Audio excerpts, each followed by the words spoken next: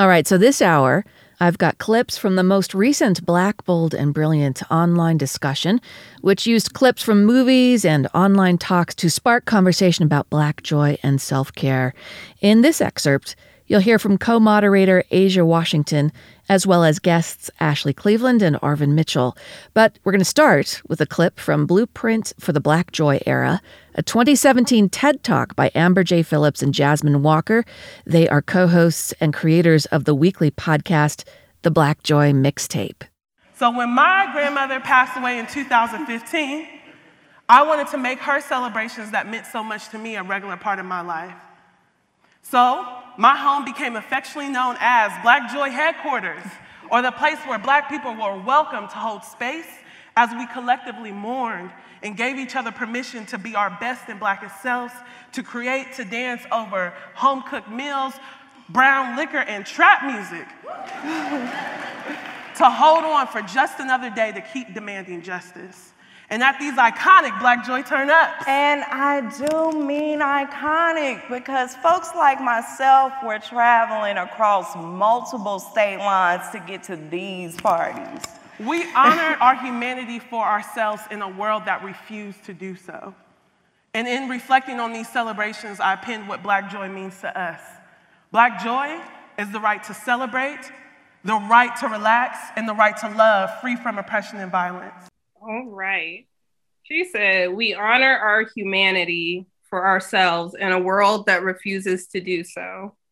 And when I hear that, I mean, I think of all of those that came before me that had to do that under circumstances that are worse than they are today. And you know, we're still doing that. And also in thinking of the 1-year anniversary of the murder of George Floyd, all these people that we've lost that came before us that, you know, resisted.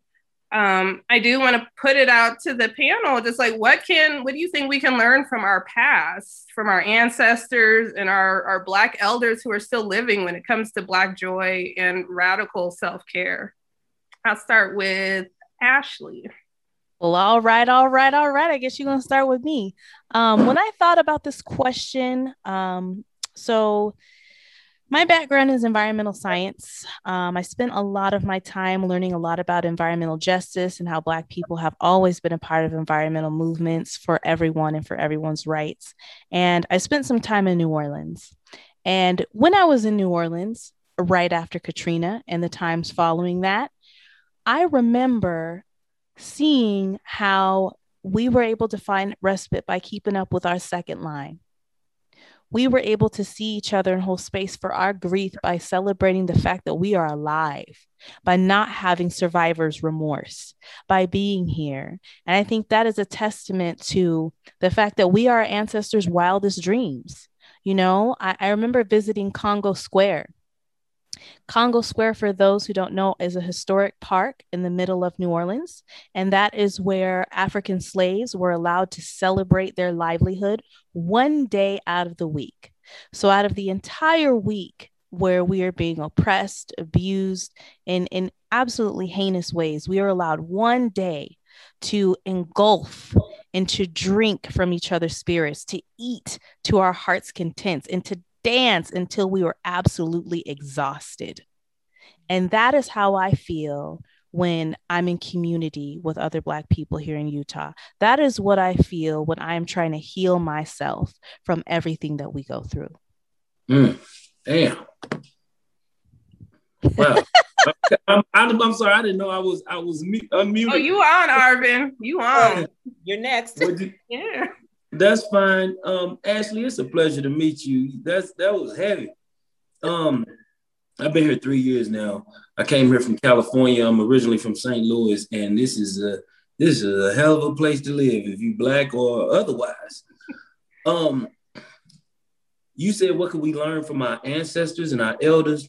Mm-hmm. The thing I've learned so much from my grandmother and my mom and my father, and one of the most important things that I've learned, and I think that we could all learn, that I really, really allowed to resonate in me when I met Brother Dick Gregory. And he he's from St. Louis, and I got a chance to spend some time with him and work with him. We need to learn to listen. I don't care who's talking. Well, I do care who's talking, you know what I mean?